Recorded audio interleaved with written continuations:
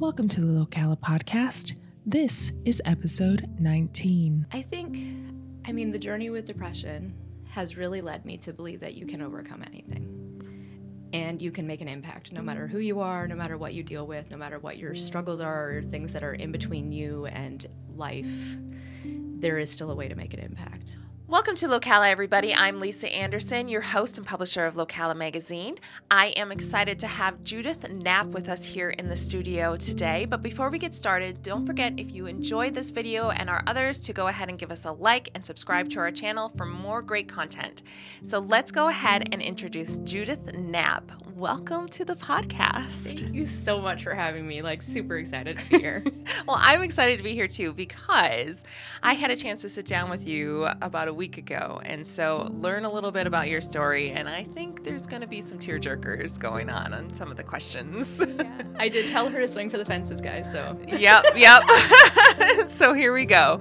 Let's go ahead and start everybody off a little bit easy. Tell everybody what it is that you do for your business. Okay, let's stay focused. I'll just talk about fee slashers. So I work with businesses who take credit cards, debit cards, or insurance, and I basically come in, do an assessment, and then I do a lot of referring, build custom programs to help lower their overhead costs and get them connected so that they keep growing, increasing their profits. Okay. That's the main thing I do. That's the main thing you do. So how did you kind of fall into this, and how did you wind up starting your own business with it? Total accident.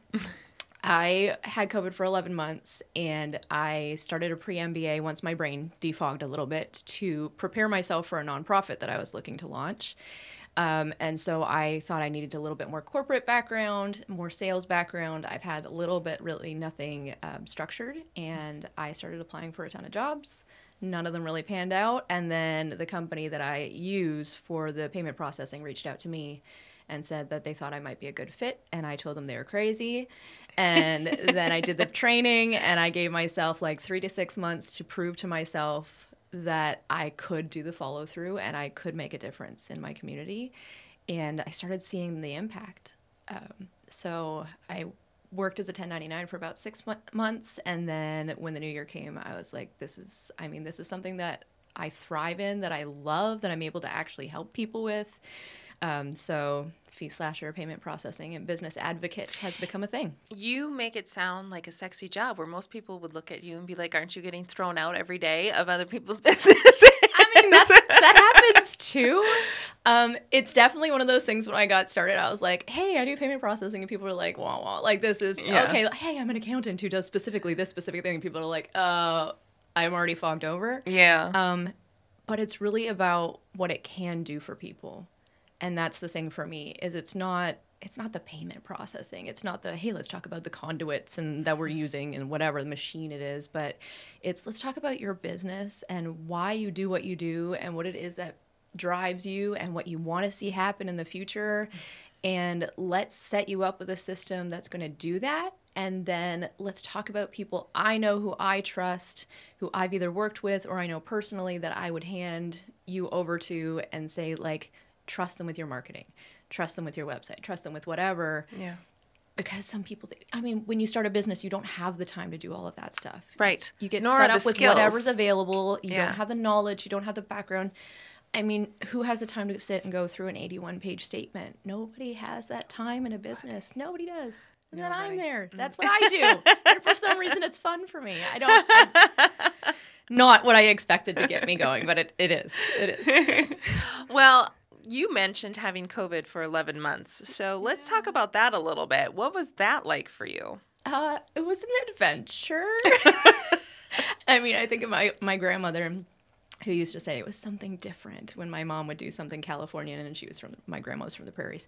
That's how I feel about the whole COVID experience. I feel like it really became a pivot for me. Mm-hmm. Is I was in child protection, I was an investigator, and I got it from one of the kids that I was interviewing. And then just 11 months of it refusing to fully go away. 2 weeks solid in bed where nobody knew where I was because I was not cognizant for 2 weeks. And then when my brain started kind of working again, it was like I have energy for 2 hours and then I have no energy. I was on a ton of medication. My taste buds changed from day to day. I woke up sometimes and I was like, let's go. And then, I mean, I had times where I woke up with steroid energy at like 4 a.m. and would clean like half the bathroom in like this speed haze. And then I'd be passed out on the floor for like 4 hours. Oh my goodness. So I never knew what to expect. It forced me to get really creative about how to make money to pay the bills. It forced me to get really quiet and still and self-aware and look forward into the future and be like, what do I actually want for myself? What if this is my life? I mean, there were definitely moments. I mean, I used a cane to walk around for about 7-8 months. And how old are you, Judith? 36. 36. Yeah. That had to be mentally... It was awful. Yeah. There were jokes in church. I got to go to the seniors events because, I mean, I was functionally 82 was the joke. And I was like, I mean, I can't say I'm not. But, yeah, it was rough. I mean, there was a lot of psychological, like, there are things I know I wanted to do in life. And what if I lost the chance because of this stupid disease? Yeah. But, yeah, I mean, it shook a lot about me. About who I was and what I wanted to do and what my dreams were and my passions were. And then I'm part of the worship band at church, or I have been, and being on the platform and having to sit on a stool while everybody else was standing and only being able to stand for one song before I had to sit back down, and like just experiencing that weakness really was forced humbling for me. Yeah. It was very much like, I can't do anything unless God allows me to get better. And unless something walks me out of this, I can't do anything. Yeah. I'm just, How was that transition for you? Like, when did you start noticing that you were coming out of it? I went to visit my baby sister and, well, all my sisters, I have 3 in Canada. We did the drive up. I was still using the cane and having a really rough time. And my little sister forced me to go to her naturopath, who is intense. And I just invested what money I had left on completely transforming things. She looked at a lot of the medications and said essentially they were keeping the COVID in my body. So we did a 3-month purge, complete transformation. And within that time I started seeing my body actually responding again. I still have some stuff that's kind of lingered around. Some of that I think is rooted in fear. Yeah. Like I struggle with exercise because it used to be I would try to exercise and I would faint. Yeah. And I'm like, so now I still have moments where I get started and I start having a panic attack. And I'm like, okay, maybe this is not actually the exercise. It's the panic. So there's still stuff, but for the most part. Yeah. What was that like, especially after you had to deal with such mental challenge of, is this going to be my life? When you started realizing that, hey, it's not going to be your life. You're actually going to get over that. What was that like for you? I mean, that's what drove me to do the pre-MBA. I was like, okay, well, if I'm going to get another chance at life and I'm not going to just be, a schlep the rest of my life, I want to try something completely different. I want to try something that is going to challenge me and is going to stretch me in ways that I have not been willing to be stretched. And I want to get out of my comfort zone and I want to get back around people and feeding into people and blessing people the way that I got blessed while I was sick. And just, I wanted to do something completely different. Okay. And that's kind of what's happened. Well, before we dive into where you're at now with some of the stuff that you're talking about, I want to go back. Let's go back to young Judith. Where do you come from, and what was your journey like as a child? I mean, that's a little complicated. People ask that. So I'm from Canada. I mean, my dad was Canadian. My mom was American. I don't know how a Pasadena, California girl wound up marrying the prairie dude, but she did. And it wound up with 4 crazy women being the children of that. So I grew up in Canada, but I grew up everywhere in Canada. I was born out on the prairies. I only lived there for a short time. We moved to small town Ontario and small town Ontario and small town Ontario, and then we moved to Montreal area. Okay. So the longest of my life I spent was in Montreal area. Okay. Moving there when I was 12 and suddenly having to learn French was a fun little challenge. Yeah. I did not like the challenge, but I was grateful because if I'd been in elementary school, I would have been forced to go to an all French school. My little sister was. It was a challenge for her. But I went into high school and I got to go to an English high school that was super dysfunctional, but it was there. So. Yeah. So, did you learn fluent French? Would you say you're fluent in French, or would you say that you still stumble? Anymore. No. I mean, when I started working, my first job was in it's a Zellers, which is something like Walmart, but it doesn't really exist anymore, the Canadian version. And if I didn't know a word, I would tell somebody I didn't know where it was, because I would rather say that than, hey, I don't understand what you're saying. Yeah. There's a little bit of the insecurity there. But by the end of a year and a half working for them, I knew so much French that I had friends who were completely French. I don't think I ever got fully bilingual, but I did get quite fluent. Okay. Well, that's good. So I know at 16 you had quite a big adventure. Oh, yeah. So let's gear up for that. How did that happen, and tell people about what that adventure was? Okay. So when I was 12, we were moving and I got diagnosed with depression, chronic clinical depression.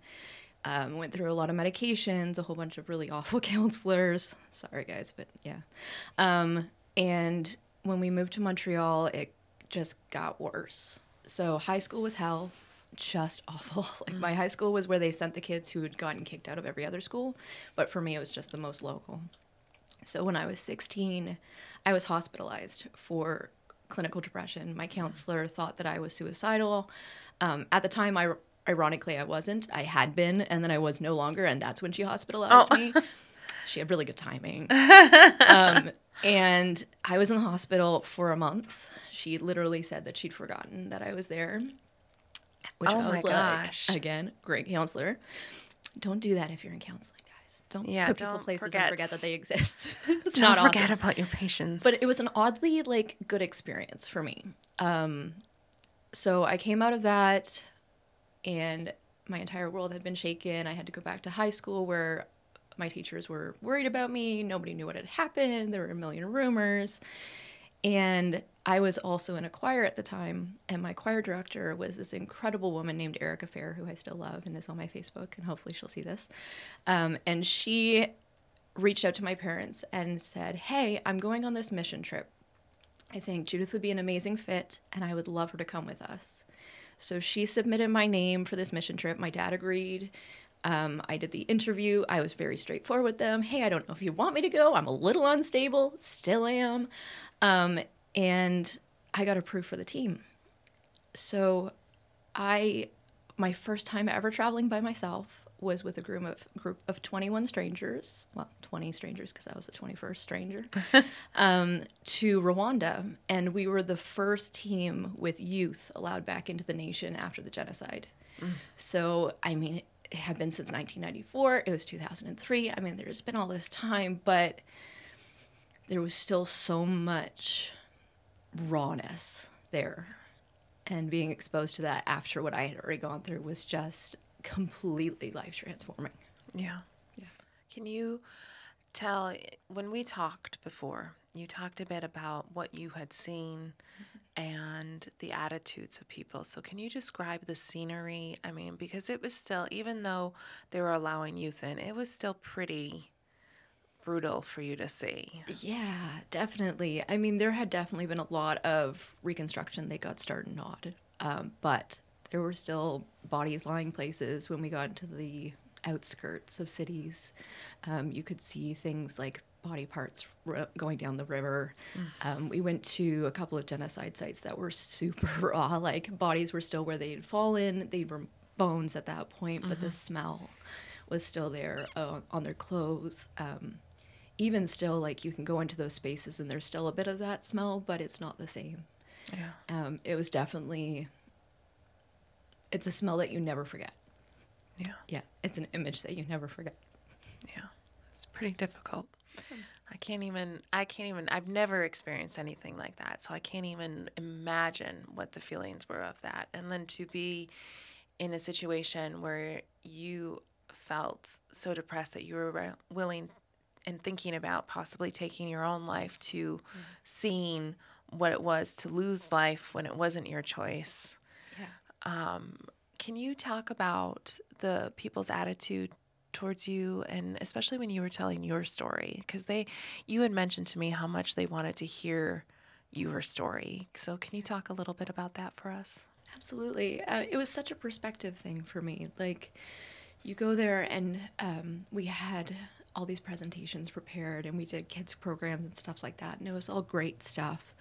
But then we went to this one widows group, and the room was small. I mean, it was small, and they had like benches, and we fit like, I don't know, like 80 people in this itty bitty little room, all squished together.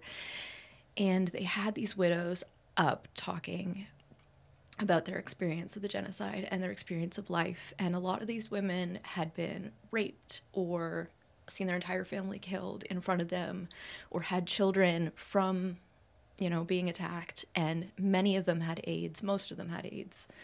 And they'd had these like horrible experiences that they were just talking about. They're just having that conversation. And it was something that was shared inside the room. But then they offered for us to come up. And one of my teammates, who's just a little older than me, got up and talked about her experience of having lost her nephew, who was born, and then he died. And these women just came up and they wrapped their arms around her and just embraced her. And there was no diminishing of, well, that's nowhere near as bad as what I've been through, like nothing like that. And so they encouraged me to get up and talk about what I've been through like 6 months before, and like the attempts to kill myself, and just that loss of purpose and loss of hope and loss of vision. And it was incredible how they saw something in that they got, that they understood, and they could share. And they came up, and I didn't understand almost anything that they were saying, but they had this great like, me too. Yeah. Me too. Like, I've lost hope. I've lost vision, but here's what I've done, and here's where I'm at now. And like, some of these women, you could see the death in their eyes, that they were still in that place, and they were crying from my story about how like no hope can come back, and I can get a new vision, and I can move forward in life. And I was like, somehow I'm inspiring these women. I was like, okay, that makes sense. But some of them were just coming up and embracing me and being like, yeah. I mean, I was 16 when the genocide happened, and that happened to me, and I lost all hope. And then I had this child who, was from a terrible situation, but I had them, and then I took in all the orphans from my neighborhood, and that gave me purpose. And just like how you serve people becomes so important. And it just completely changed my perspective on like everything. Yeah. Yeah. How was it going back to Canada after that? Rough. Yeah. I had just graduated high school. I was entering into, in Quebec, you have something called CEGEP, which is like junior college. Okay. It's the in-between of high school and university. It's the last year of high school and the first year of university in the same little place. You kind of experiment. So I had gone into creative arts. I wanted to be in performance arts. I didn't really know what I wanted to do, but I knew I was going to be in music. I was going to be in something. But there was something in me that was saying, like, there needed to be something more. And I didn't know what that was. And then I got this amazing teacher who was teaching philosophy, and we had these amazing conversations about my experience in Africa. And she pushed me really hard to switch to liberal arts, because she was like, you need a challenge and you need to refocus. And because of her, I actually wound up in the international development program when I went to university. So instead of going into the arts program like I had anticipated, and the music program, I wound up in international development with African studies as my basis, and a minor in philosophy, thanks to her. Wow. Yeah. So, okay, that kind of brings us a little bit full circle. I know there's kind of a big chunk in between, because now we're dealing with your late teens, early 20s, and you're 36. So obviously there's been a few years between here. Most of us can ignore it. So somehow you got to Florida. Can you tell us briefly how you got to Florida? I married a guy who had seasonal affective disorder. That would do it. Yeah. It's kind of how my father had seasonal affective disorder. That's how I wound up in Florida. Yeah. Yeah. Okay. So there's things that you're doing with your brother. Now, I want you to talk to me like I have no clue on what you're saying or talking about any of this. Because I know when we had the last conversation, your brain is on so much fire and all of the things. And I just want to make sure that everybody understands all the nuances that you're doing for this. So talk about the nonprofit that you and your brother have created and what you're doing with it. Okay. So I've been working with the organization since I first went in 2003. The organization is 21 years old in Africa. Okay. The nonprofit does child sponsorships. So we educate children, we feed them, we clothe them, we provide for their families and their livelihoods so that they're able to sustain that and they don't have to go home and work when they're 13.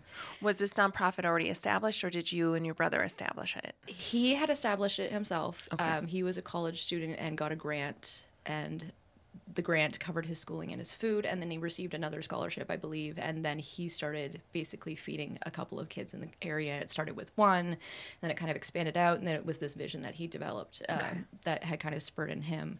So I've always come alongside whenever I can, but then he's always been kind of the vision person, and then semi-recently, right before COVID, we had kind of gotten together. I finally went back to Africa again for the fifth time or something like that. And we started spitballing ideas about how this vision was so much bigger than what we were actually seeing. Mm-hmm. So, we have elementary schools we run. We have a high school we own. We have all these things that we've done with tech training for women. We've purchased goats. I personally own 56 goats somewhere in Africa somehow. There's a lot of things that we've done, but we've always felt like it was bigger. There was something bigger. So we are going to be launching the nonprofit. We've been talking about that since before COVID.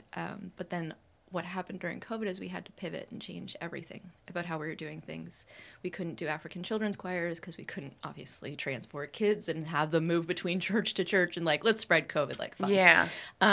So we couldn't do that anymore. So we had to kind of hold off. And what happened was a major pivot is my brother, not my biological brother, he's my Musaza Wanje, which means my brother in Kinyarwanda. He got involved with a couple of young men who were doing wholesaling. They were starting to do wholesaling in Kenya. They wanted to move into Rwanda. So he's super supportive of young men in business and young people in business. And he was like, hey, I'll partner with you guys. And that wound up with us somehow owning a warehouse and truck and helping provide for 500 convenience stores just in Rwanda. Wow. And then he had partnered with a young man in Rwanda who was managing motos, which are basically small motorcycles that people use as taxis. And he was managing, I think it's 48,000 of them. My number might be slightly off, give or take a few thousand. And he just, I guess, kind of took off. And my brother contacted him, was like, you coming back? And he was like, no. And he's like, you gonna let me take over the business? He goes, oh, yeah. He's like, oh, cool. We're now managing 48,000 taxis. Wow. So it's just kind of happened. Okay. And it's just kind of happened. My brother's been involved in so many things. He was a financial advisor and consultant for Fortune 500 companies. He worked with one of the financial advisors for Grant Cardone. He's done all kinds of crazy stuff, including launching and helping launch nonprofits and lots of education. And then we get to this point, and now this is the next step is we're launching an impact investment fund and then the nonprofit side in the United States so that we're able to literally transform Africa, the continent of Africa, starting not just one country, but the continent. Starting with Rwanda and Uganda, and then spreading from there. Okay. So explain exactly how you're going to be impacting. You're going to be doing wholesaling. Is that correct? To help, I think you had told me to help people start convenience stores and different things like that would be sustainable and provide jobs and income in the area. Can you dive into that a little bit more? So that's a big part of it. Most of the convenience stores have basically been self-sourcing, and they don't have a lot of resources available to them, and a lot of them don't have trucks or vehicles or whatever, so it's whatever they can bring in. Mm-hmm. These convenience stores are often the lifeblood of their communities. A lot of the people in the community, especially Rwanda's all mountains. So if you live on the hill, you don't necessarily have the ability to get to the next hill, which has a bigger convenience store than the one you have there. So whatever bread they have or meat they have or foods they have or snacks they have is what's available and what's readily available. So being able to bring in the ability to drop ship allows us to lower their overhead significantly, increase what they have access to sell, and that allows us to basically increase the lifestyle of everybody on that community. Yeah. So that part is in place. We're expanding that part. I'm not entirely sure if we'll be doing that everywhere. The little details for the other nations are still obviously getting hammered out because we're still working on Rwanda and Uganda. But then our goal is basically to be investing in convenience stores across Africa because they are the lifeblood of their community, and leveraging people who are already entrepreneurs, already working, already serving their community to help them basically level up significantly in a way that they just don't have the finances to do. Yeah. Because it doesn't take a whole lot. Sometimes it's just, $1,000 doubles their business. Yeah. Sometimes it's like $5,000 allows them to build a building that actually doesn't leak. I mean, like, there's all these little things that make a massive difference, and it's not a ton of money for us, but it's everything. Everything over there. Yeah. Yeah. So you talked about getting your pre-MBA. So what does all of that entail? Does it tie in with what you're doing now? And I mean, it does. I decided I wasn't going for an MBA. Quantitative methods and I are not necessarily the best of friends. I did get through it, and I did really well with the pre-MBA. It gave me a lot of new ideas and new directions on things. I learned the things I like doing and that I have strengths in, and I learned the things that I definitely want to be outsourcing. Yeah. So that's helpful. It also put me more in the business mindset of things, where you're having to look at one thing and then problem solve 7 million different ways of doing it.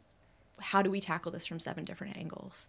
And that's become like one of my favorite things to do now is like I sit down with other business owners, especially small business owners, and we talk about, well, have you tried this weird way of doing it? Yeah. What about like if we did this? And sometimes the ideas that come out of those conversations, just like the conversations with my brother, there's no way you could have come up with that by yourself. Yeah. And that's a lot of what the pre-MBA did for me, is having conversations with people in South Africa and wherever else where they were taking this class. You're like, oh, I never would have thought of that. Yeah. So you said your brother's not your biological brother. So how did you guys meet? He was our translator on the first mission trip. And then we've just stayed attached basically since then.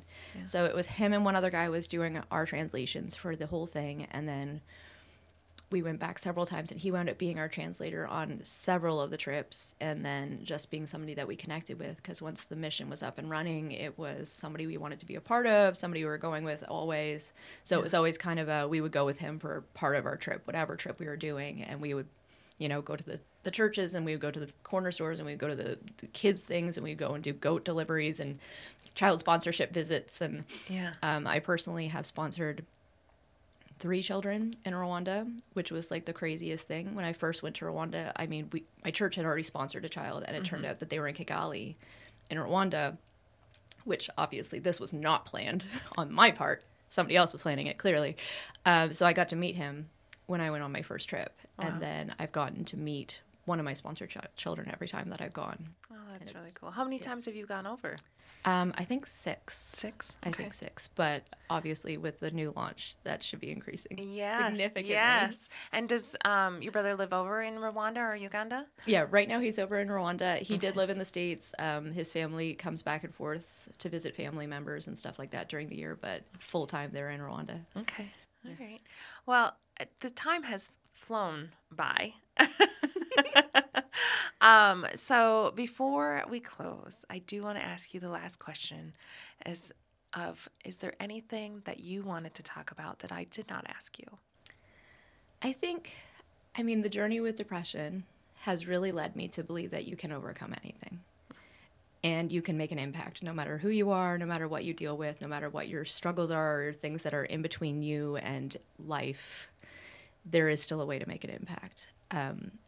I had many years where I was a semi-functional human being, where I was not working at like real life. I had no vision, I had no hope, I had no whatever, and still somehow I was able to be used to make a difference, just with something small like sponsoring a child or having a conversation with my brother or donating to a missionary or whatever it was. And I think focus on the small stuff.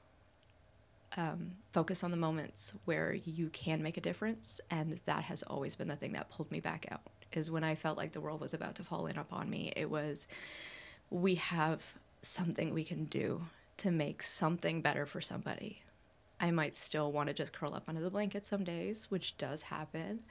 But if I can make a difference for a business, if I can make a difference for a child today, it was worth getting out of bed. Yeah. Beautiful. Well, Judith, how can people find you and support you?